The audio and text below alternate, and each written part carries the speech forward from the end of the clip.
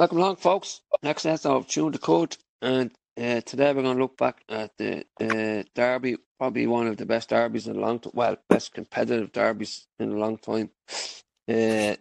We shall look ahead to the Arsenal game on Sunday, and then later on, myself and Michaela will look ahead to the WSL season, which kicks off this weekend. Collie can't make today. He's off for a couple of weeks, short break. So Chris, Richie and Michaela is actually live with us today. Afternoon, gents and lady.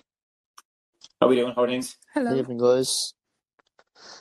All good, all good. We get into this. There's actually lots to talk about. It usually is in the derby. And Michaela, start with you. First of all, I know we touched on it before we started. The atmosphere was just, it usually is for a derby, like great atmosphere, but it just had a better edge to it this year. And I'm not quite sure what it was. I know you were there. 3 of you were at the match, but it was just some atmosphere. Yeah, it was great to see. Like, I was at 2 games last year, and that game was by far the best atmosphere that I've had in a while, especially because it was Merseyside derby. Like, it was such a big deal. But you could see the fans really got behind the players, and we kind of felt like we could have won the game, and it was just, they played so well. It was just great to see. It was super. Yeah, I think the fact that Duncan's thrown around the pitch, waving to everybody, had a little bit to do it as well. Yeah, it was a great start to the game anyway, and him going around and everyone showing the support. Yeah, it was super. Yeah, I think as well, Chris. No, I'm not critical of, but I think it's it's time to stop the bus, meet the bus beforehand. I know you like with the flares and going around like a blue smurf after. I think the bus helps as well, Chris. Yeah, like it was part of the reason last season we managed to get ourselves out of trouble. It was, I suppose, it felt do or die at the end of the season, and the fans had to do whatever we could do to make sure we played our part to grab things by the scruff of the neck and drag the players over the line. And it's, there was a lot of emotion around it last year. So I think this season they're right to only do it for selected games because the novelty wears off if you do it every week. But it does sort of set the people getting up around the ground early, going on a beer early, songs, the chants getting going early. It gets everyone up for it, and it seems to carry into the concourses then and into the stadium. So it was fantastic, down Goodison Road from 10:30 on Saturday there. And when we done the pre-match pod, not one of us actually had a defeat down. So there was just a quiet kind of confidence that something was bubbling with us, and Liverpool, a couple of players missing, and I think the unity we have this year, when you compare it, we played them in December when Benitez was there and there was lads running onto the pitch and it was bleeding protesting, and we hated the players, we hated the manager, and it was toxic. Whereas we're going in now with only 9 players, I think, that actually have 9 players different. So we had only 2 players playing that started the derby last December, Pickford, and then Anthony Gordon was on the bench in December. He came on, so it was pretty much Demarai Gray. Yeah, so 2 starters.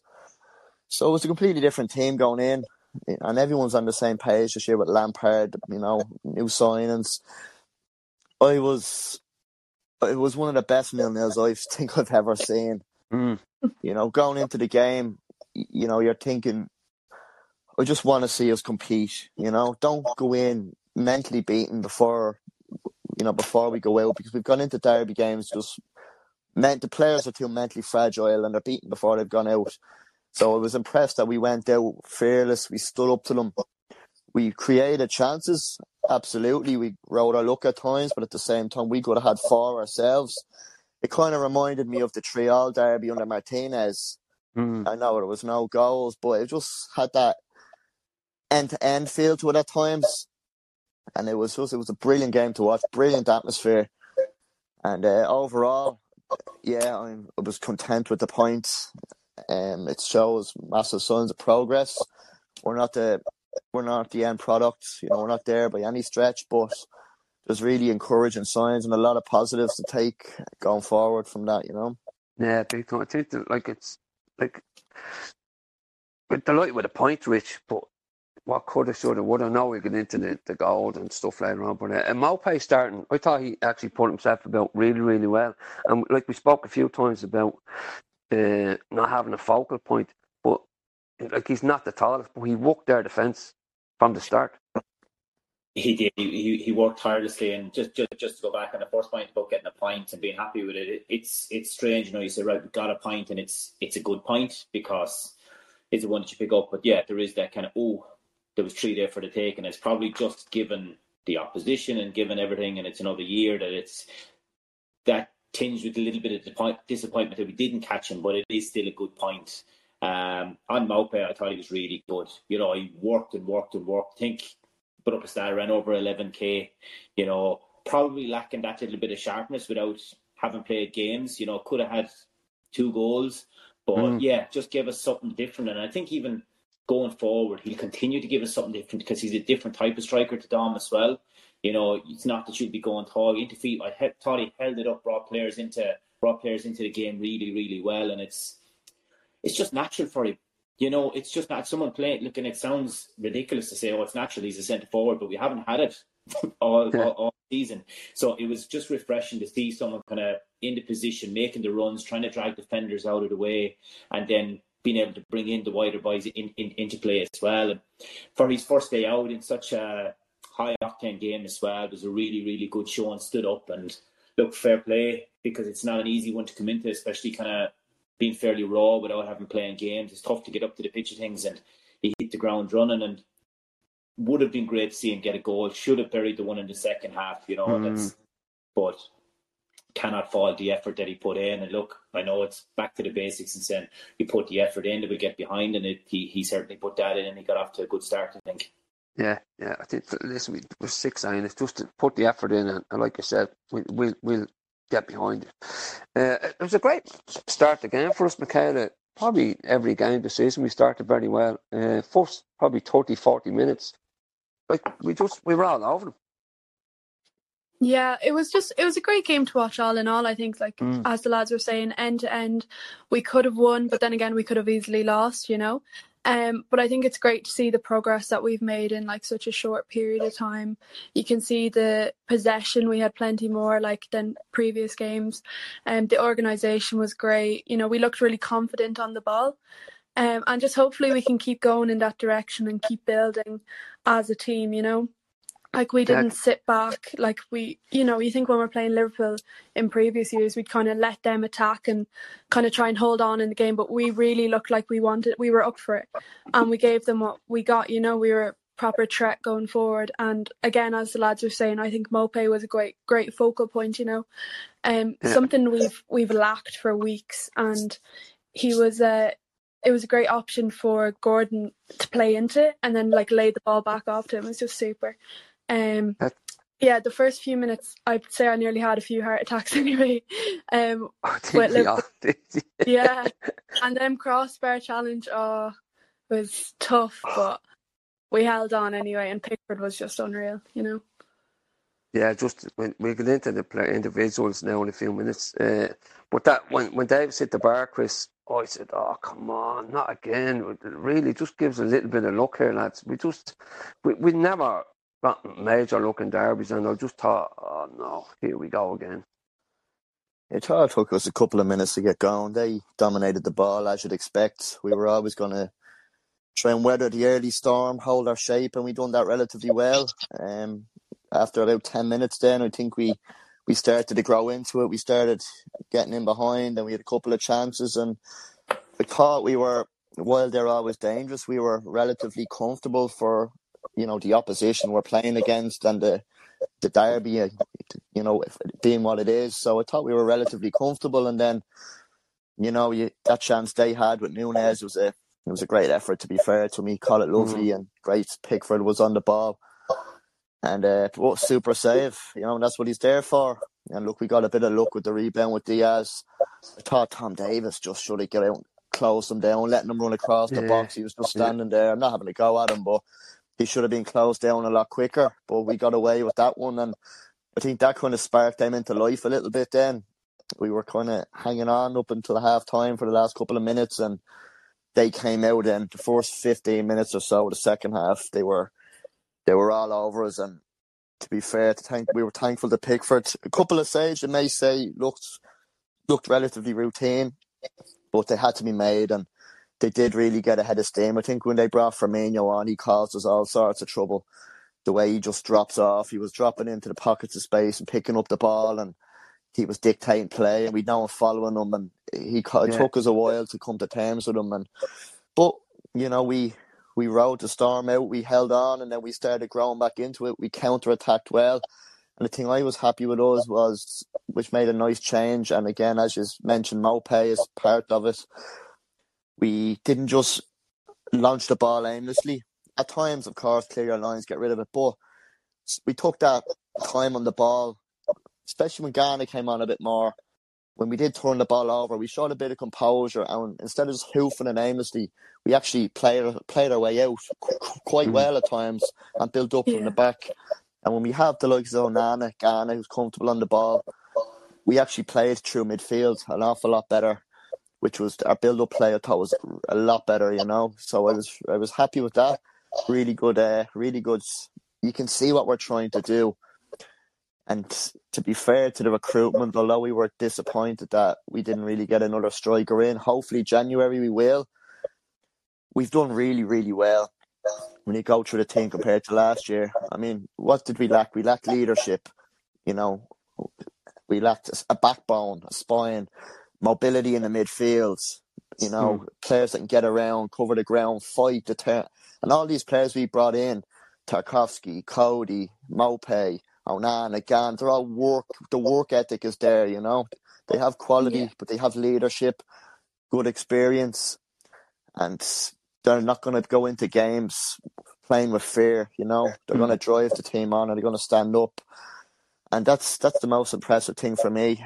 It is disappointing we couldn't get the job done. That Mopé one was, you know, look, you don't have to dominate a game to win it. You know, how many times have we seen teams have, you know, all the play, corners, free, and teams have one chance and then they win the game.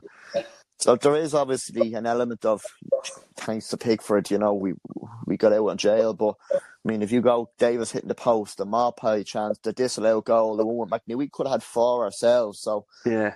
At the same time, we really had our chances, and it just takes one of them, and then Goodison lifts off to a different level, and it's very hard for Liverpool to come back from that end. So, with one derby left next year, it's the final ever derby at Goodison. We've been there since 1892, and we've one more crack at them. So, just hope we can put it up to them next year, and that'll be the one. But as I said, overall, when you weigh it all up, you have to be happy with the progress we've made, you know. Yeah, I think so. We're getting better by the game. Actually, it's just Groundhog Day. We need someone to start putting the ball in the back of the net. Just on the second half, Rich, they changed system slightly, and it just threw us kind of a little bit when we were kind of comfortable with the way they were playing. It was too similar, 2-4-4-3s or 4-3-3s, but they changed the system slightly to brought Firmino on, and it just opened us up all the time. Yeah, as Chris said there, that they had the upper hand for the last couple of minutes from those 2 shots that hit the bar, the post, or whatever. And I'd say they got a bit of a rocket at half time as well, and they came out with the change. You know, we were chasing a small bit, but you're going to expect him to have spells where they're going to dominate and they're going to come at you. And yes, it's whether it's down to shape or whatever. It just kind of took us a minute to get up to it.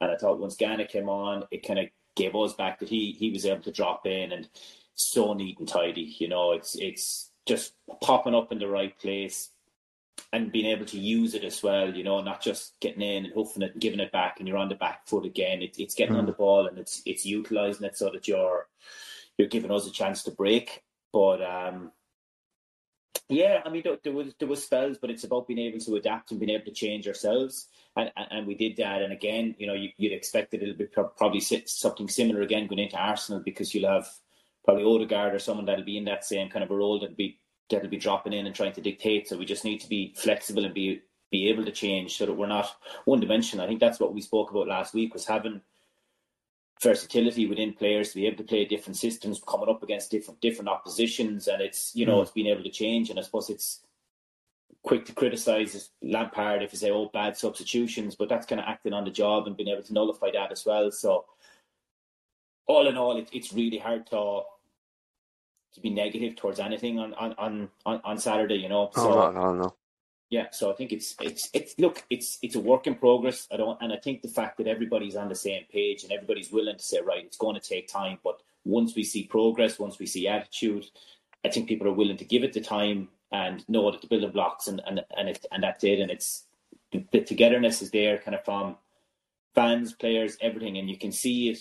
And hopefully that it's not just another illusion, kind of in my head and everyone else's head, that oh yeah, this is right, and it really does. But rather than going out and spending 30 million on a handful of players or each at 30 million, we're doing it the right way, because you can't just, you have to build it. You know, if you just put the roof on, the whole thing is going to collapse. And I think that's the way we're doing it.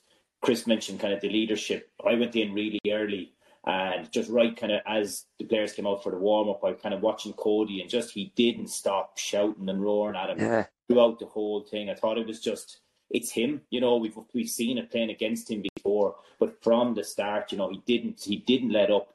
And, you know, it's whatever it is, you know, but it's a team thing, you know, that people buy into it and it gets everybody going. I thought it was really, really good as well. Yeah, I think that's the key as well with Cody and Tarkovsky. Like they're captains without having an armband. They're just, and like we said, just leaders. And we seem to have a few of them now in the team, so it can only help us. And we've into a few individual performances, and Michaela, I think Patterson, I know Pickford was obviously man of the match, but Patterson was absolute class, and he's getting better by the game. Yeah, I'd have to agree with you. Like, when he got thrown into the Premier League like that, people were kind of thinking, oh, I don't really know. Like, even the first few games he was playing with us, it was a bit unsure. But he just really showed against Liverpool that he is well capable for this league. I think he looked a bit like a Seamus Coleman 2.0, to be honest, which is just, it's great to see. Like, we want that sort of thing coming up, and he did so well defensively and getting up the line, and he just did well all around. Like, definitely for me, Pickford would have been man of the match, just the way he performed, but Patterson as an outfield player was probably my man of the match outfield. I should have scored. Yeah, that was a big chance to miss, but you know, they'll come, and it's a good job that he had that chance in the first place, you know, that he made an effort that way, but just a shame it didn't go in, you know. Yeah, exactly. Yeah, it's just I think it hit Van Dijk's arse and went slightly wide. No. So I think it was, yeah. Just like a few more. Chris Garner, I actually thought Tom Davis, well, start with Tom Davis, just, he was calm. I know that everything was 100 miles an hour and we were all, but he was probably the calmest person in the stadium. Look, to be fair to him, he's done well this season when he's been called upon. Does he get into the starting midfield? No. Is he a decent squad option? Absolutely. He's still relatively young for his age. He's on low wages. He's a local lad, so I'm sure the club are more than happy to have him around. As you said before, having different managers and stuff probably hasn't helped the lads. Hopefully with Lampard, and he has a really good coaching staff there, Lampard. You know, we've a really good standard of coaching staff. Hopefully they can bring him on a little bit like, you know, they've done with Iwobi and other players who have shown a notable improvement since Lampard's come in. So, really good squad option. He's done well. You know, at certain times he's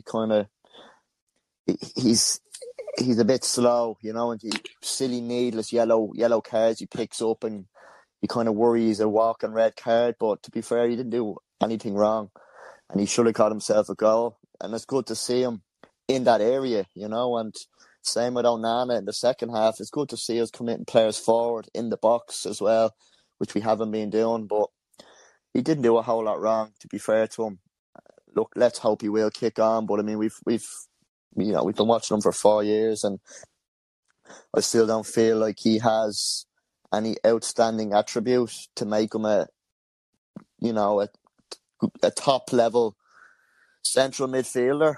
But, look, we're not a top-level team at the moment, unfortunately. But fair play to Tom. A bit of luck for him as well. He'll start building up a head of steam after being out injured as well. That probably knocked him back. He had a decent spell under Ancelotti as well for a good few games as well. So, but as you mentioned, Ghana, I think Ghana is going to be better than when he left. Personally, you know, he was excellent for us, especially in his last season. And the question mark over him has been: are his legs gone? It's, you know, the league has kicked on. It's so fast as he lost a yard of pace. But I think in terms of his, looking at his cameo there, dancers no, but looking at, like, he's after being 2 years playing with Neymar, Messi, training with them every day, you know, Mbappe, training with this level of players, playing a big Champions League, quarterfinals, semi-finals. So anything he may have lacked, he's after improving in terms of his reading of the game, his experience, all these kinds of position, all of these kind of things. You know, if he's gonna be in the right place, whereas maybe he might have been a bit earlier on in his career, he might have just thrown himself into things, whereas he's going to anticipate things. I think he's going to be fantastic for us, and he's just going to enable the likes of Onana and Iwobi to have a bit more freedom to kick on and get into the box. I mean, he hadn't played since July, and he'd feck all training before the game to come on and just slot in seamlessly. And the difference he made, he kind of turned the game in our favour again midway through the second half. And he wasn't afraid to pass forward as well. So I just feel he's going to be a much better all-round player. And again, another leader, another calm head. Being a Senegalese, like Onana, is going to bring him on as well. Communication, all these things we've lacked for years. Composure in the midfield. Just slowing the game down and just laying it off instead of just launching it into the stand.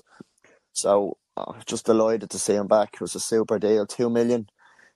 You know, so we've a really good blend there between, like we touched on the lads before, the experienced guys, with your Codys, your Tartakovskis, your Ghanas, and a good blend of youths there as well with the two fullbacks, Mikalenko, Patterson. They both done brilliant. So, you know, keeping Diaz and Salah relatively quiet by 1 or 2 moments in the game is testament to them. You have your Anthony Gordons, you have Calvert-Lewin, still relatively young. Young Garner as well. Onana's 21. So we've a really good balance of, you know, having leaders and having good experience pros for the now, but also players that can develop and are really going to hopefully have their peak years with us. And it's just about kind of recruiting around that, filling in those extra couple of positions and keeping that team together for a couple of years under Lampard and under that coaching team.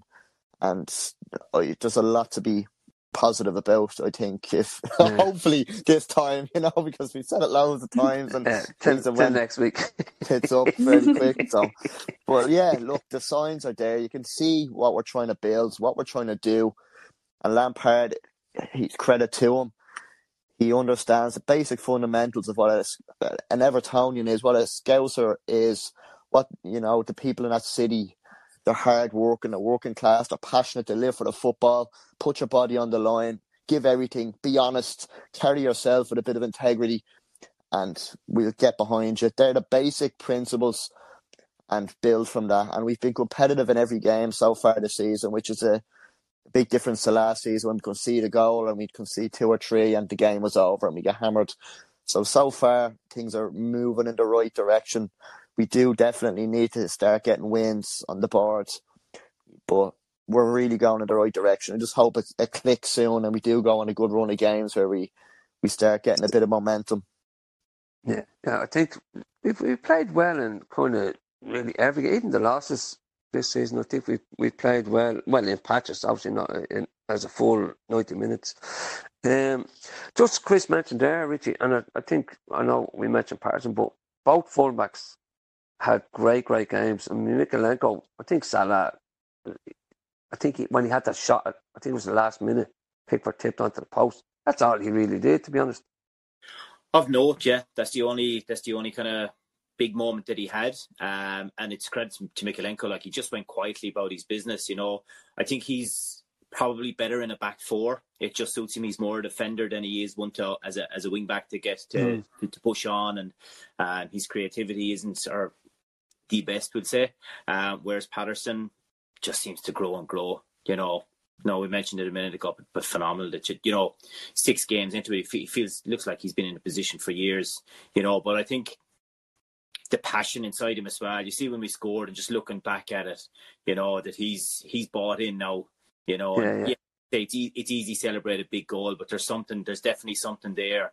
Got a big future ahead of him. There was this, don't know which game it was, but he was.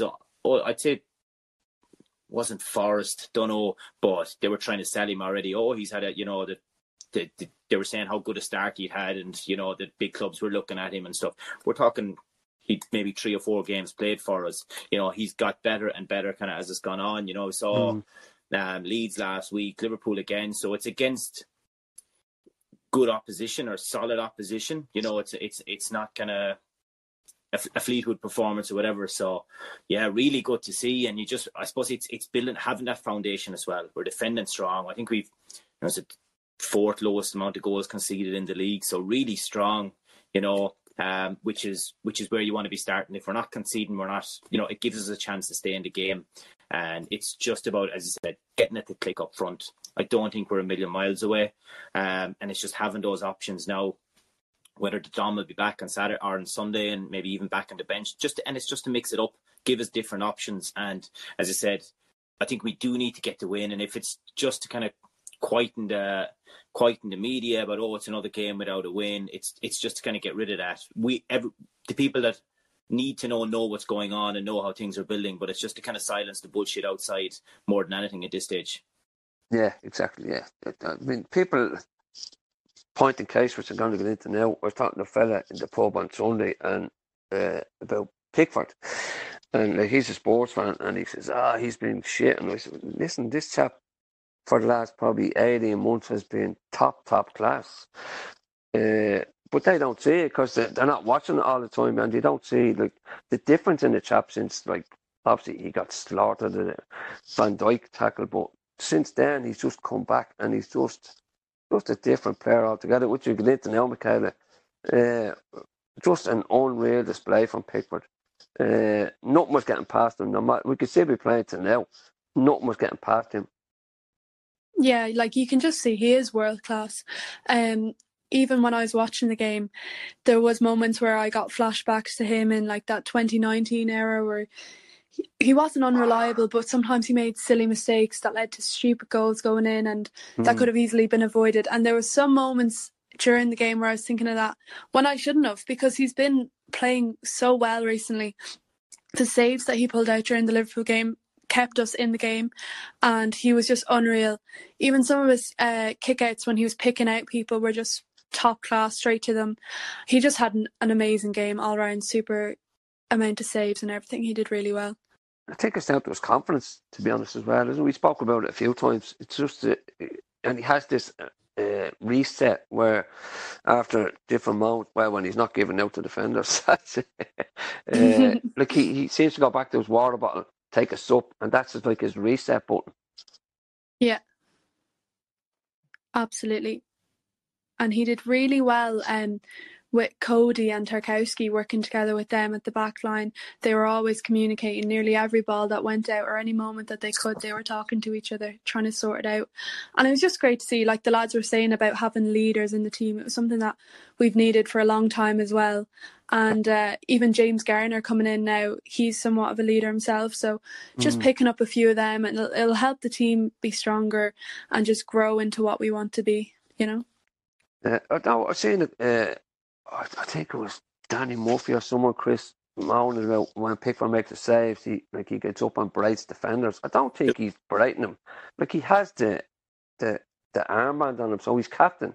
So I think he's justified in giving out the players. I think it was Souness, was it?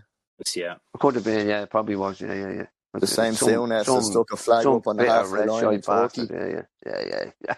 There you are, yeah. No, he's maturing as well as a person. We know he had don't forget, he got Player of the Year in his first season with us. He was absolutely fantastic. He was, and then he had a couple of dodgy spells, and he made silly mistakes. Probably doesn't help at times. There was it creates a lot of chaos when you have defenders in front of you that you don't trust. The likes of Keane and Holgate for a while kept just running into each other and scoring OJs, and so there's never probably been that sort of trust there. Now I think he trusts probably the two lads in front of him. There's an open dialogue, communicating. They're all working as a unit. That's going to help as well. But you're right, from the Van Dijk thing, I think he's bounced back really, really, really good. Big reason we managed to get the points we needed last year to keep our head above water, and he's continued on this season. He's seen a sports psychologist and stuff to get his head in the right space. Things like becoming a father and stuff are going to mature him and put a new perspective on things and what's really important, and have probably made him calm down a little bit, But yeah, absolutely, he was brilliant. In an ideal world, you wouldn't want to be giving up as many chances as we are. Even going back to the Brentford game, we did concede an awful lot of chances, and they hit the post a couple of times as well. And look, that's what he's there for. I mean, would Everton have won as much in the 80s if Neville Southall wasn't in goal? I don't think so. How many times did he save us? So that's what the goalkeepers are there for, But look, long may he continue. He's grown into a great leader for us. He's going to make some mistakes. Every goalkeeper does. And unfortunately, with being England's number one and the media wanting the fella off Arsenal to be number one, who's garbage, they're always going to jump on him any opportunity they can get. And I think the personality is and stuff. And look, there's loads of Reds in the media that don't like him for doing Van Dijk in as well. So they're going to have every opportunity to have a pop at him. But, we know internally how good he is. And, we're lucky to have him, to be honest. It was only 2 years ago we probably sat here when we were saying, someone comes in for him, I don't think he's number one anymore. I take money for him. His head is gone, and absolutely fair play to him for turning it around. It's a credit to him, and, long may it continue. Yeah, I think he shut a lot of people up, especially in the media. And like that, they're just waiting for the next mistake, Rich. They're not giving him credit. You know what I mean? As like Chris said, they're talking about he's number one, but Henderson as well, they big up, and even Nick Pope. I know he's starting to play well now, but they just don't give Pickford the credit I think he deserves. I know we're a little bit biased, but he's bounced back from being the villain of the piece after snapping Van Dijk in half, but he's just a different player now. Oh, completely. But look, there's no surprise in it, I suppose, as such. For whatever reason, he's just one of those guys in the media that, no matter what happens, they were out to get him kind of early doors. Then the Van Dijk thing happened, and at this stage, I don't think it bothers him. No. It doesn't seem to, and I suppose the rest of it just needs. But it is wrong, that he hasn't been credited. That even after Saturday, that they're not coming out and saying, right, we need to put this argument to bed that every joke shop Twitter page puts up and says, debate on England's number one or whatever, because he's streets ahead of the rest of them. It's not just he's world class shot stopping. His distribution is very, very good. I suppose it's easy to say his distribution has been patchy this season. There's a few times he kicked out of play, but and you could look at it on stats as well.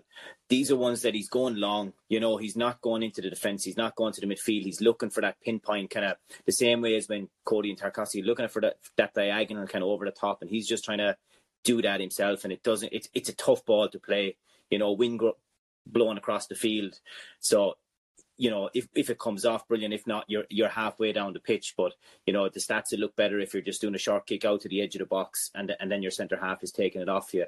So that's been highly critical to say that his distribution has been poor this season, because it's a ball that we're looking to play to get us on the front foot, because that's how we're looking to break. But top class, and as Chris said, that to turn it around in the space of time that we were.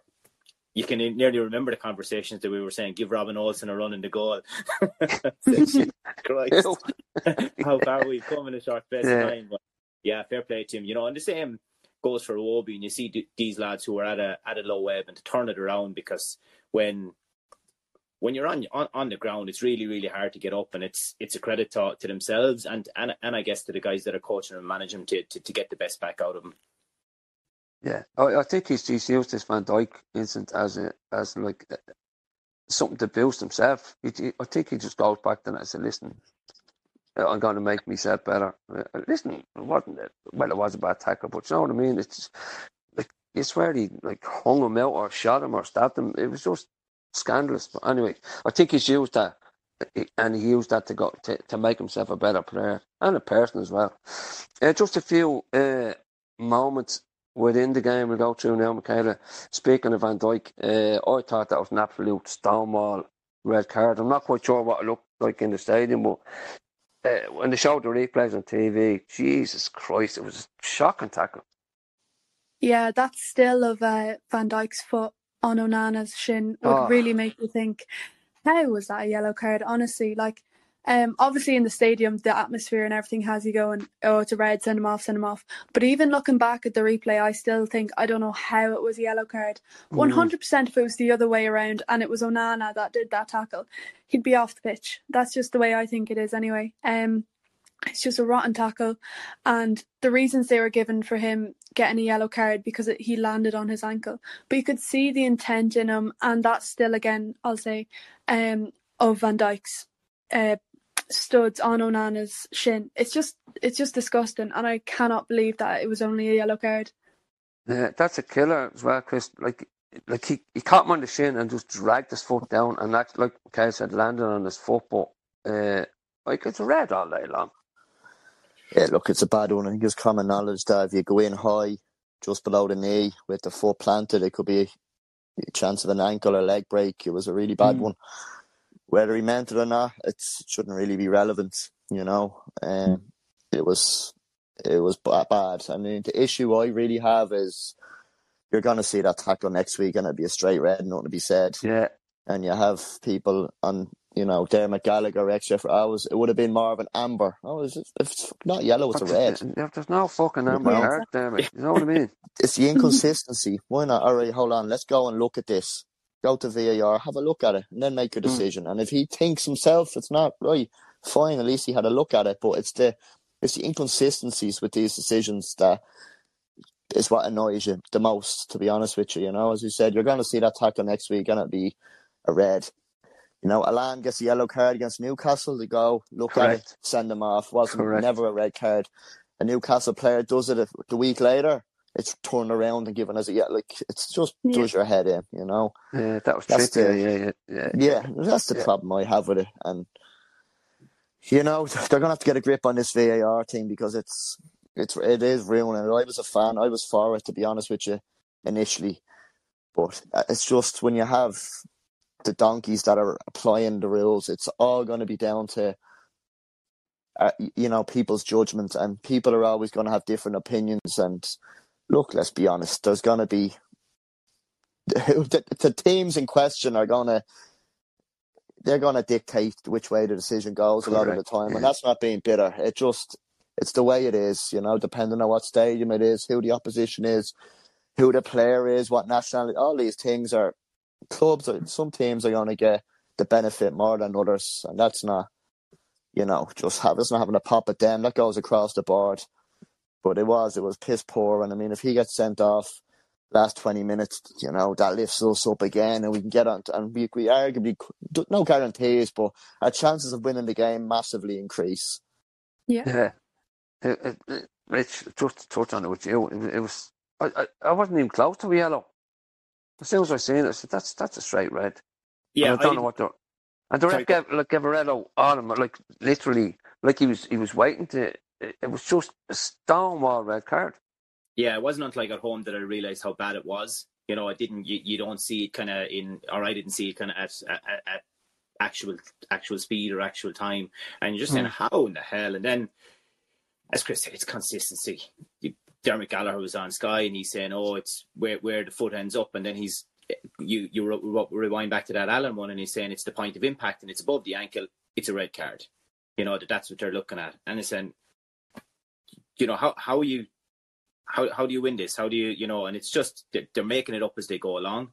And it's just so frustrating because I suppose where we are, we know we're not going to get the break. And it's not the killing part about it. It's just the good is gone out of it. If that's the case, if it's just going to be a case, if something is borderline on one of those team sides, that they'll probably get the rub of the green on it. And it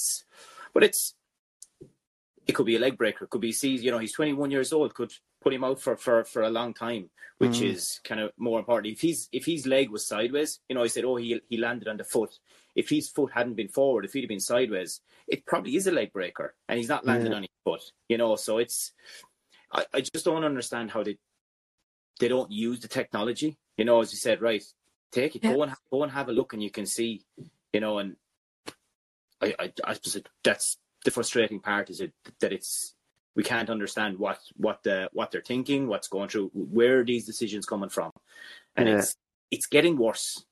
Is the thing, like it really is. And I think last weekend was it's hard to believe that it was a low bad weekend, because it seems to be getting worse and worse every weekend. But you just hope that it's hit rock bottom, and they have to do something about it. Yeah, I think something has to be. Again, I'm similar to Chris. I was for VAR, and I still am for VAR, but it's the absolute clowns that are like making these decisions, and the referees are kind of bottling it because they're not making decisions that should be made, because they know that there's a couple of lads watching it on TV somewhere that can help them out or make the decision for them. So, listen, going back to Anthony Taylor, absolute shocking. It was just a shocking display from all day. I know initially he kind of let a few tackles go, and I was kind of saying, this is good. But some of the decisions he was making, I just I don't know. For supposedly one of the best referees in the league, he was disgraceful. Just disgraceful. Just obviously the main point, Michaela, the goal. I was sitting here in the soap watching it, and I just stood up because he looked offside, and then obviously replay, and we had a few photoshoppers online putting up like different lines. I think he was definitely offside, definitely. Yeah. Like, even watching in the stadium, I knew, obviously, when the goal went in, I celebrated, but I knew if it went to VAR, it was going to be offside. Just the position he was in, you could see. But even when I got home and I saw the lines, they looked so crooked. Like, I know there was, like, people making other ones and stuff. It was such a weird... Yeah, like squiggly ones, not straight ones. Yeah, they looked like they were skewing off to the right. So I thought that was kind of weird. But, I mean, to be fair, it was an offside goal. And I kind of prefer that he was offside by a good bit rather than VAR robbing us and it just being like a toe or something, the way it happens sometimes. But great running from Cody to be in that position anyway. Unlucky Mope. I think it was going wide. So yeah, it was definitely going wide, yeah. Yeah, rather than him leaving it, it was good to have tapped it in. And I love to see his passion when the goal went in. He was so excited and all up for it. And the stadium just went mental. It was such a great thing to be part of. And it was just upsetting that it got taken away from us, and that when we could have easily won the game, we had great chances, especially the Tom Davies one and everything. It was just, It was tough. But it was good that Connor tapped it in anyway. Yeah, I was actually more impressed with his celebration, Chris. You get on, he's a red, blah, blah, blah. Listen, that chap celebrated like any Evertonian, probably more. The lad's a winner, isn't he? He wants to play every week. He wants to win every week, and he's driven. You can see it in him. So exactly the kind of player we need. He's vocal. He's not gonna. He's just gonna push everyone on, bring everyone on around him. But I kind of half celebrated. I had a feeling. I'm in the Gladys like you lads, and I just felt he was too close to the goal to not be off. So it was kind of half, but. The issue I have, you look at the lines when the flag stays down. If the flag had went up, right, fair enough. It's it is what it is. Like, what's the linesman for? Yeah, you can't. You know what I mean? No, absolute, no use whatsoever. And then it takes 3 minutes or so. Like, the purpose of VAR is clear and obvious error. So if it took 3 minutes, how clear was it? Yeah, exactly. Look, it was slightly off. Fair enough, but. It's as I said, you're probably going to see one that's like that in the next couple of weeks. Harry Kane will get one where he's half a yard off and it'll get given. It's the inconsistencies of it. It just does your head in. And I think the fact we had one at Leeds, which was even more onside, that should have been given, and we had that taken away from us. It's 2 in a week. It just feels a bit. It knocks some stuff out of you, but it is a shame because the noise in the place and it would have went off big style. It was, but it is what it is. It's a shame, but I mean, it could have been easy for us to drop the heads then, and you know what I mean. I thought we reacted very well from it, and we continued trying to do the right things, and we still continued to go at them when we could, and we still showed spirit, and we kicked on. So that was a good thing to take out of it as well. We didn't let it set us back too much and drop the heads and let them end up getting a couple of goals. But it was disappointing. But we're creating chances, which is a great thing. The most important thing about it, especially against that kind of opposition. You have to hope the goals will come if we just keep on getting bodies in the box and creating those chances. Yeah, I think that's the key, is creating the chances. Like, we are creating a lot of chances, Rich. We just need to form the strikers, not like defenders like Patterson and Cody. We need like a striker. Yeah, and look, it'll come. I don't think we're a million miles away once you keep creating the chances. And then it's probably a bit of confidence as well. It's a case, the longer it goes on again, that kind of anxiety about it builds up that, we're not getting goals and things like that. But we're not losing games. We're staying in games. We're giving ourselves a chance, and they will fall. It's just about kind of hanging in there. And again, now that we have more balance kind of in midfield, we'll create more of these as well. And I think that's what it's about. It's creating opportunities and then, getting one or two good ones and making sure we stick them away. And I have every confidence it'll turn. But just to go back on the goal, I suppose we could argue it all day. Does that touch from Milner not make him onside? Yeah. Yeah, listen, VAR has just fleeced us ever since the City game last year, the handball, and then the consequence that when we got an apology from VAR, and ever since then they've given us absolutely nothing. So it's, again, I don't have a problem with VAR itself. I just have a problem with the absolute monkeys who are running it. I don't know. I just don't get it.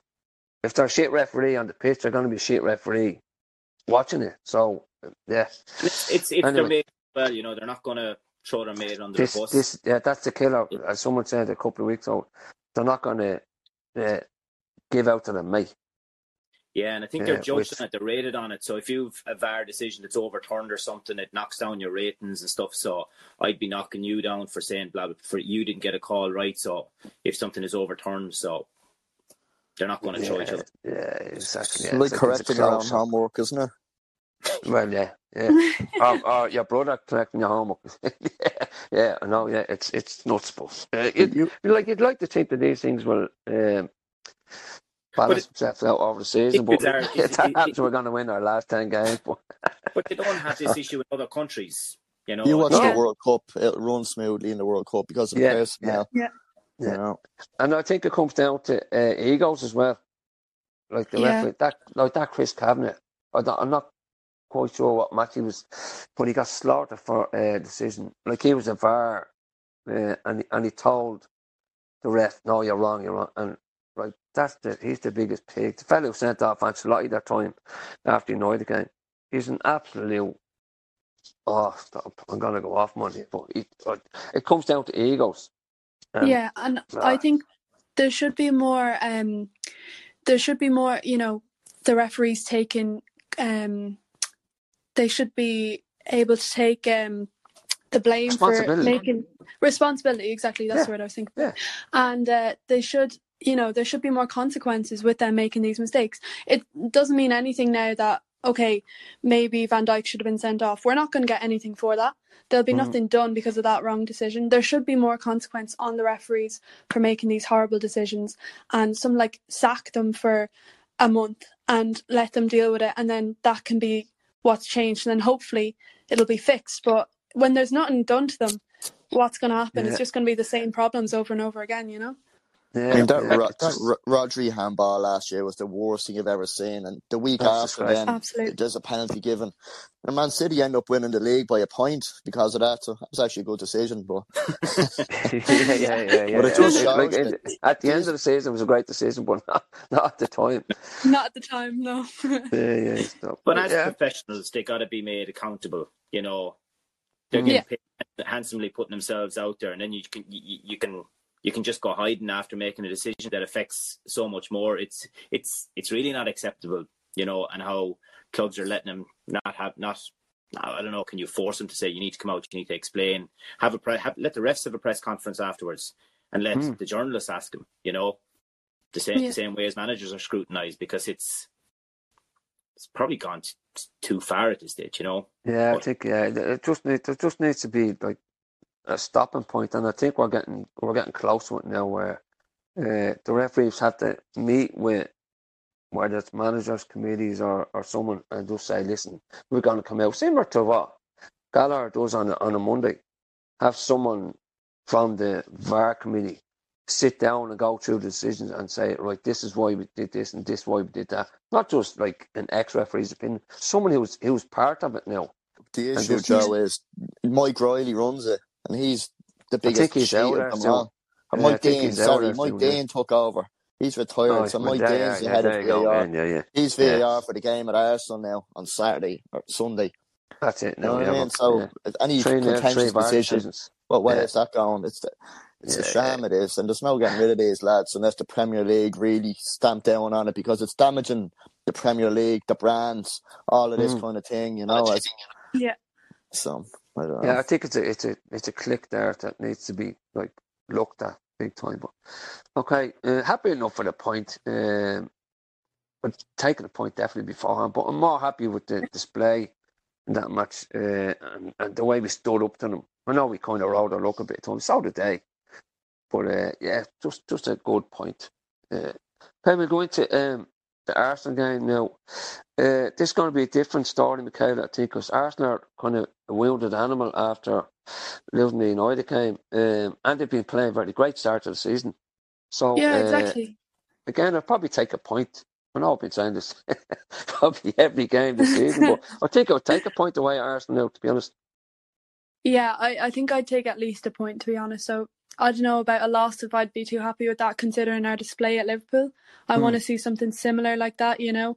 And just going back to the Arsenal game I was at last year, you know, Demarai Gray screamer into the Gladys end, like something like that again would be lovely to watch. But yeah, I think, you know, they had a super start to the season, were playing really well, and then the United game hopefully will have just brought down the mood, and maybe we can, you know, strike into that because we did so well at the weekend. So yeah, hopefully a draw at least, I'd say. Yeah, I think the difference to that side this year, Chris, well, the bits I've seen of them is Jesus. Similar to what like we're saying, we need like an out-and-out striker, and that's the difference in the Arsenal team this year. Absolutely, he's fantastic. He is. He always scores against us anyway, even in pre-season, so we know what to expect there. But it's just so good. He just links everything up. He just drops in. The ball sticks to him. He's a great touch. Brings other player, enables Saka and Martinelli to run off him and Odegaard to press on in. And he's really good in the box himself. He's made a massive difference to them. He's so mobile. He presses. He doesn't stop working hard. So, absolutely, he's the danger man. We'll have to try our best to get tight on him and keep him quiet. And I suppose stop things at source, so the ball isn't getting to him. So we're going to have to really... Look, we know how we're going to set up. And it's the right way. Like, Arsenal is not a happy hunting ground for us. They've normally given us a good pasting down there, to be fair, at the best of times. So it's going to be a really tough game.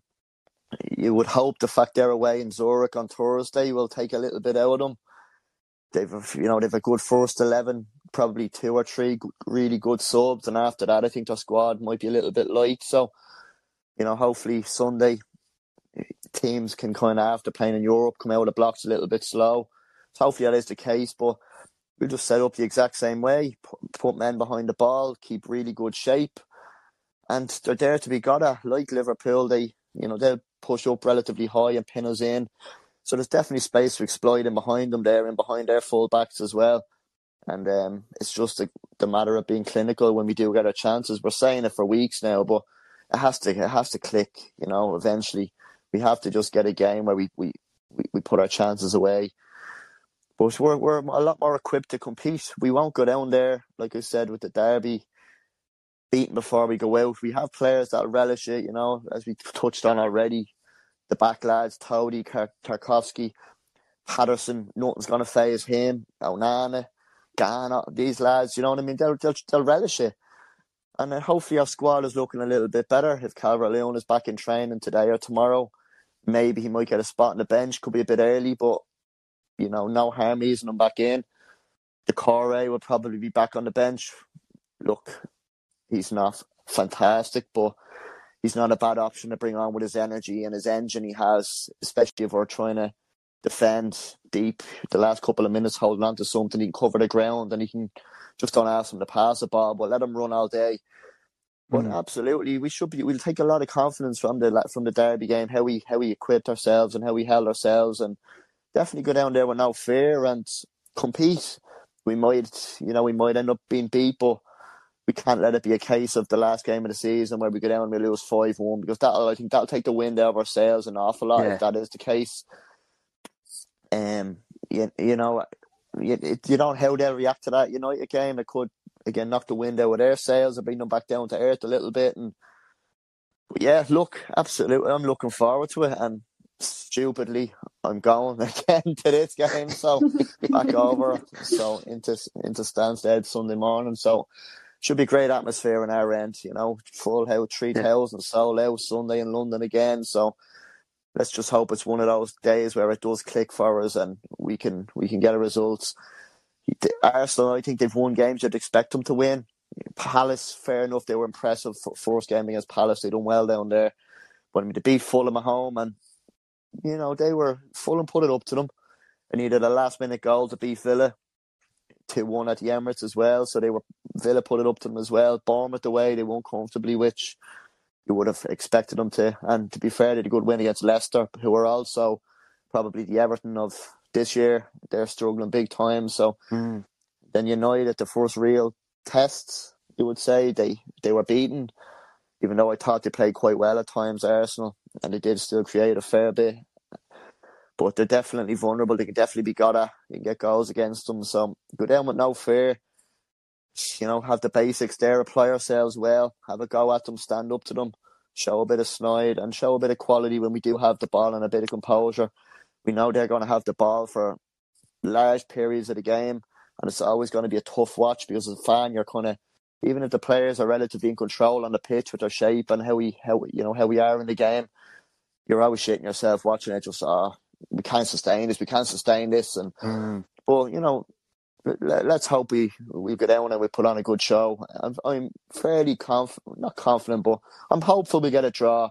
I just don't think we have enough in us yet to go to a place like Arsenal and beat them. But who knows? You just don't know. Yeah, I think it's key. Like, we're confident, not just as fans, but as a club now, Rich.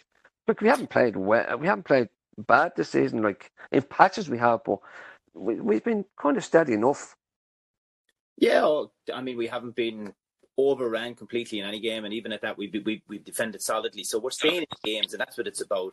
Away from home, it's hang in there. You get your opportunity, and then just if you get it, you need to be clinical. If you want to come away with something, maybe you get it early, and you have something to hang on to. But yeah, it'll be interesting to see how Arsenal react.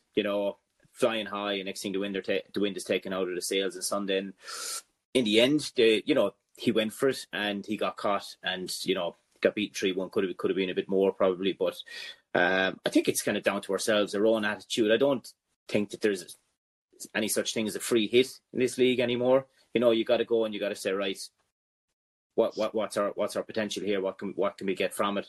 And I think given how we've performed, you look at Chelsea, Leeds, Liverpool. We've hung in there in the games, and I think that's what it's about. And if we're thereabouts, it's about getting that. But you need to keep Jesus quiet, keep Odegaard quiet, and just try to nullify what they're creating. And hopefully we'll have learned. But I think that at the rate that we're growing as well, that it just gives us that chance as well.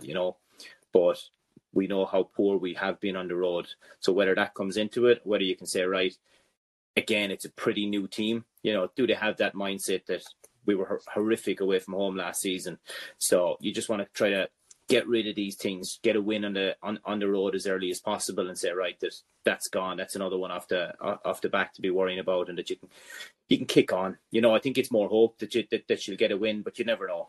I don't think there's a whole pile between a lot of the sides. Not that we're up at that level by any means, but on any given day, I think you can, once you're competing, you're thereabouts. Yeah, like I said earlier, I think we're creating enough chances. We just need to start putting them away, and that could be the difference between a win and a draw. Right, we get into predictions for this match. Michaela, start with you. I think Liverpool will get a goal anyway, or Liverpool, what am I saying? I think Arsenal will get a goal anyway, because, as you were saying with Jesus being a great attack for them this season. So, but I don't think we'll get many, just as you were saying, we've had a lot of chances that we haven't been able to put away. We're kind of easing ourselves into it, but I do think we could get a win, so I'm going to be positive and say 2-1. 2-1 to Everton? Yeah. Okay. You won't last long on here with that positivity. Yeah, the cheek of you. How dare you? I'm usually wrong. Yeah. All right, Chris? I'll go for a 1-1, Joe. Nathan Patterson to score. Yeah, okay. And Rich? Yeah, I'll join Chris there with 1-1. It's been had a couple. Yeah, I'm gonna go 1-1 as well. I know we talked about Jesus. I think another player's just hit the ground running with them this season. Odegaard, I think he could have danger, and even Martinelli is starting to click again. So, but I think we've enough at the back. To be honest, we're solid enough now, right across the back 4 or 3, whatever he's going to play. So I think a draw. So 1-1 would do for me. So 3-1 odds on Michaela, absolutely off our cake, going for an Everton. Positivity. It's positivity, yeah. It doesn't go hand in hand with this podcast, Michaela. But they'll grow into after listening to us for a few weeks. Sorry. All right, lads, thanks very much. Talk to you next week. We're going to take a short break, and then after the break, myself and Michaela will look forward to the new WSL season, which starts this weekend. Talk to you in a minute, folks. This is Kevin Campbell, and you're listening to Chewing the Cud with the Irish Toffees. Come on, you Blues! Welcome back, folks. Good insight into the derby there. Went on a bit long, but I think some people actually give out this. It's not long enough. Other people give out that it's too long. So it's a happy medium there somewhere. Right, Michaela's still with us, and we're going to look forward to the new WSL season, which starts on Sunday, where we play Leicester at home with a 1:00 kickoff. Michaela's mad. Like last season, we spoke about, they signed 9 or 10 players. I think it was 11. 11 in total. Yeah. Doing it, that's Forest. That's Forest. Yeah. They actually copied the Everton women. Come on now. Yeah, exactly. But the other way around now, I mean, the amount of players and good players who've gone out this season, it's kind of not damaging. Well, you won't know till the season starts, but it's a bit disappointing. Yeah, I think so as well. And a lot of very experienced players leaving. Like one of the first ones to leave was Dan Turner, who's been at the club for 15 years. Like, she's gone and joined Villa. That was a very emotional goodbye, She'd been here so long. I think in her interview she was tearing up and everything. Like, that was a real tough one, especially for one of the first players to go, That was a tough one. And then your friend left, Poppy Patterson. Yeah, Poppy, Miss Instagram. Yeah, she's gone and joined Brighton. TikTok, ground, whatever, she's on everything except the football pitch, but whatever. Hope she's not listening, by the way. She won't be listening now, she's gone to Brighton. But she's kind of a disappointing player. Like she has the high profile, and she's on this, she's on that. She just didn't produce it as a footballer, which is kind of what she's supposed to do. Yeah, like, you would kind of see it as a big loss, but I don't know. It's how you look at it. She wasn't doing everything we wanted her to do on the pitch, and then she wasn't playing all the minutes because of that. As a result, So yeah, it's not too big of a loss her going to Brighton, but I think any player leaving is a bit disappointing, but yeah, that's just the case for her. And then one of the bigger players leaving, which I thought was a bit disappointing to see, was Sandy McKeever, the goalkeeper. She was super for us last season and the season before, and she's gone to join Man City, which makes sense because she was playing so well, and she's going to join that big team with a lot more high profile players. So fair play to her, but it's a big loss for us. But now we have Courtney Brosnan as our number one. I was just going to say that would give Courtney like an avenue in. She's probably the number one keeper now, is she? Yeah, she will be. Now we have brought in another goalkeeper, which I'll talk about later on. But Courtney's been playing super now. Obviously, she's the Irish number one. But she's been doing super, and hopefully she will for the rest of the season. So that'll give her that opportunity for starting and everything. Another player we've lost is Grace Clinton. She's a young talent. She was super last season as well. She's completed a transfer to Man United, which again another high profile team, which is great to see. But it is quite upsetting that we're losing all these young talented players, who've come through the ranks and have joined the senior team and are now gone.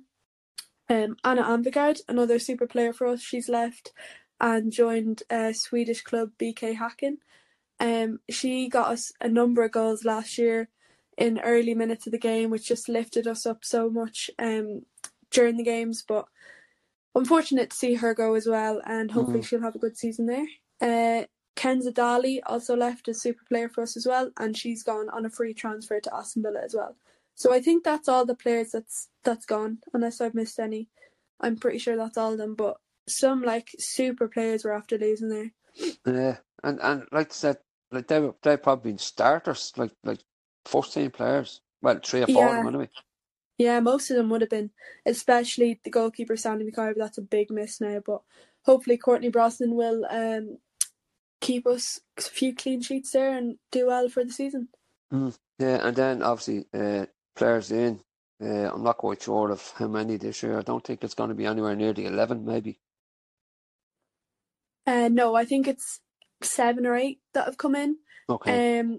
So it's still a good number to bring in, and it's great with the amount of players leaving that there's not only a few new signings coming in, there's still a good few. But yeah, hopefully these players will do well now coming into the season and make up for the losses that we've had. Yeah, I'll go through a few of them then.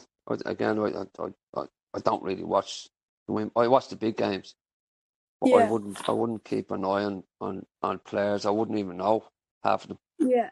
So don't worry, I'll tell you all about them. That's what you're here for. That's your job. Yeah. So the first player coming in, our first summer signing, was Jess Park. She's a young attacking forward and she's very skillful. She joined on loan from Man City. Hopefully she'll be a super player for us. We need them goals coming in to win the games, and obviously her being a great forward coming from Man City with all that experience playing with them players, she'll come in and hopefully score a good few goals for us. She's a good ratio of appearances and goals scored, so hopefully she'll do well for us. And then the next player in, Katja Snoeys, I don't want to get that wrong, but I think that's how you pronounce it. She joined on a 2-year contract from Bordeaux, and she's a Dutch striker. So with Bordeaux, she had 42 appearances and scored 19 goals, which I think is pretty good for her. Coming in and hopefully get a few more goals for us as well. Then this isn't exactly a summer signing, but just a player who signed a professional contract, Kenzie Weir. Aged 18, she signed her first professional contract with us, and she's the daughter of former Everton captain David Weir. Oh, very good. Yeah. And so what position is she playing? She'd be midfielder, striker, kind of attacking player. Yeah. She's super. She had played a bit for us, but she's mainly with the underage team, and she's just been unreal. So she'll be great to have in anyway. For the team. Then, as I mentioned earlier, we signed a new goalkeeper. So that'd be Emily Ramsey. She's joined on loan from Man United. So hopefully she'll do well and contest for the spot with Courtney Brosnan, which will hopefully make Courtney's goalkeeping a lot better as well, having someone, competing with her for the number 1 place. So that's great. And then you probably heard we signed a set of twins. First signing of 2 twins came in. I think one of them actually went off on loan, but they both signed at the same time. So Sarah and Karen Humgaard, the Danish duo, signed a 2-year deal, I think Sarah's gone on loan. Sarah's a left back and Karen's a CDM. So they've joined, having previously worked with our new manager, Brian Sorensen, who was appointed in April earlier this year. So hopefully they'll come on and do well for us. They've obviously experience with the manager, and he brought them over, so he obviously saw something good in them after working with them at their previous club, Fortune Yang. So hopefully they'll do well. And then another player that came from there was Claire Whelan. She's an Australian international. She's on loan from that Danish side, Fortune Yang, and she's a very energetic, skillful midfielder, which is something that we really want in the midfield, to bring up the whole team and bring the energy into the game. Then we also signed Katrina Vi, a defender who's 31 years old, and she signed on a 2-year deal. She's a lot of experience with different clubs. She played for Arsenal, when they won the WSL and everything, and she's a super trophy haul. So hopefully she'll bring a lot of experience. She's Danish. And hopefully she'll do well coming in. Then the last summer signing that we made would be Aggie Beaver Jones. And she signed on a season-long loan from Chelsea. So hopefully she'll do well as well. So we have gotten a lot of players in, more than we have that have gone out. And I think we've done fairly well with a lot of them. Signings sound like super, have great potential. And hopefully they'll do well for us for the season. Yeah, I think we mentioned it last season, the transfer activity in the women's game, it's just nuts. I mean, there's just crazy. signing after signing after signing, and it's all the time. Yeah, and just, players going everywhere, different players coming in, going out, and all on an undisclosed fee. You don't know how much they've gone for and stuff. So yeah, I think it's just crazy how many players are gone and come and gone, and especially players with experience going from different teams. Dan Turner leaving after 15 years to go to Aston Villa. It's just crazy the way that things like that happen in the WSL. But yeah. Yeah, just on the manager, Sorensen, you mentioned there, obviously you said he's Danish, is he? Yeah. What kind of what kind of experience would he have? A good bit of experience. He obviously had managed that side, Fortune Yang, and he's brought, the 3 or 4 players from that team. So he's obviously, wanting to add to the team very well and add players that he thinks will fit the team well and will play well. I've only heard positive things from him, from the players through interviews and things, saying that he's a really positive manager. He knows exactly what he's doing, and he's a really good fit for Everton, which is good to hear.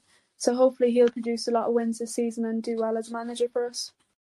Yeah. Hopefully he has a better start than last season. I think the manager was gone after 4 or 5 games last year, wasn't he? Yeah, Willie Cook. That was rough. Tough enough, yeah. Yeah, that was we had tough. 2 different managers last season, and now we're after getting a third for this season. So it's been tough, but hopefully he'll be the man for the job anyway. Yeah, a little bit of stability would help him as well. I know we said the season starts Sunday. How did it get on the pre-season? Pre-season was okay, yeah. Our first game we won 2-1 versus that BK Hacken side. Megan Finnegan and Hannah Bennison with the 2 goals. And Hannah Bennison's, if anyone gets a chance to see it, the goal that she scored was stunning. Top corner, brilliant strike from her, and she earned herself the new number 10 for this year. So very good. She'll be our number 10, Anthony Gordon. Yeah, there's a lot of talk about her when we signed her last year. I remember you saying that it's like she's a superstar in the making. Yeah, she is. She's unreal. It's great to have her at Everton, and clearly she's only here a year and she's already gotten her number 10 jersey. She's shown how good of a player she is, how great she is at attacking, and when I seen her play, she was unreal throughout the whole season. So hopefully we'll get a few more goals from her and she'll do super in the season. After that, we played Aston Villa and we drew 1-1. Lisa Graham got a late winner that was very much deserved, as we could have won the game, but at least we got a draw out of that. And then unfortunately the last game we lost 1-0 to Man United. That was the final game of the pre-season. So we didn't do too bad. How did they play as a unit? They played well, yeah, because obviously the new players coming in, and a lot of them played in the United game because they were only signed at that time. But they played really well, and I am excited to see them playing together throughout the season. So hopefully it'll be good. Yeah, okay. And just before we get into the Leicester game itself, awards from last season, I see it sent a note. Yeah, so like I was saying about Hannah Bennison getting the number 10 jersey, she got Young Player of the Season last year, so fair play to her. And then Gabby George got Women's Player of the Season. She's sticking around. Thankful she's not leaving like a few of the other, very experienced defenders and stuff, but she's sticking around, which is great to see. She was part of I know we just touched on it a bit, she was part of the England women's squad this year, was she? No. She wasn't?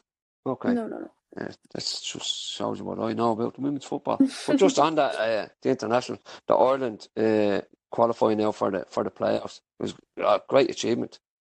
Yeah, so they're in the playoffs. I think there's a game tonight as well, and hopefully they'll make the World Cup. But just super seeing the women's game developing so much. Like even during the summer, the England women winning the Euros, like it was just great to see, and love the support that they're getting and how much it's going to impact the WSL and different things like that.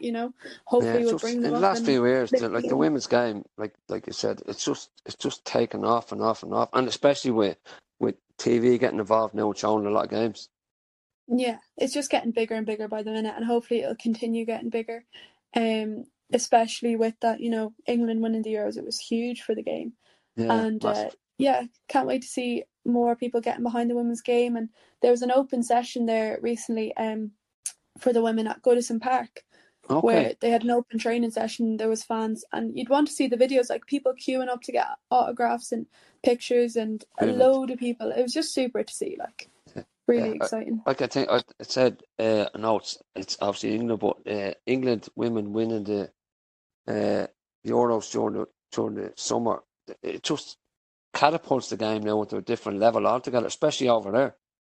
Yeah, absolutely. And some people were saying like about how, Germany didn't win it and how that might affect them, but they already have a great like level of women playing in sport and stuff. England are kind of behind on that more so. Like Germany have a great team of young players and stuff, and in their country they have a great system for developing like female players, but it's just slightly behind on the England side of things. So hopefully that will kind of boost them up to the same level as Germany and get them kind of more young girls being able to play football and the development coming through and different things like that. It should be good for the game. Yeah, I think that's the key. Just getting kids involved and not just involved, but having an avenue where they know they can reach like a top level.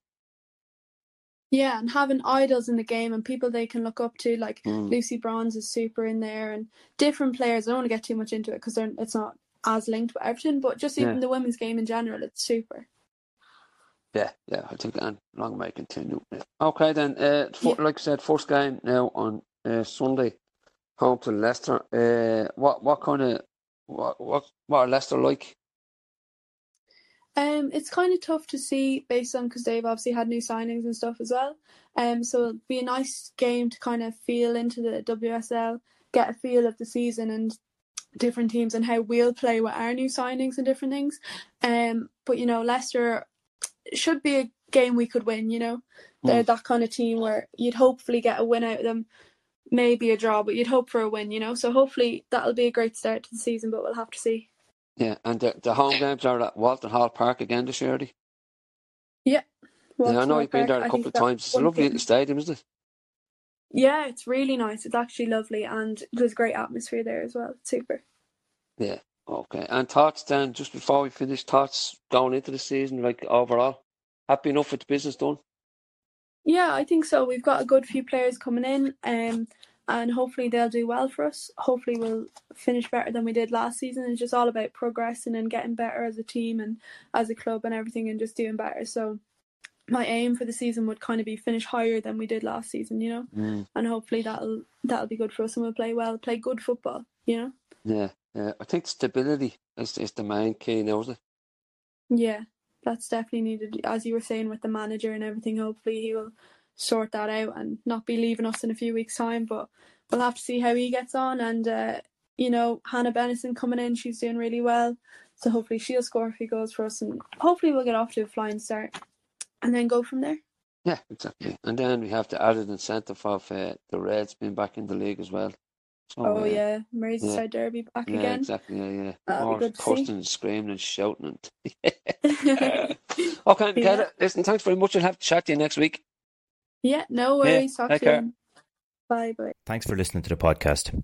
If you're interested in joining the Irish Toffee Supporters Club, just send an email to memberships@irish-toffees.com or visit our website www.irish-toffees.com. Up the Toffees.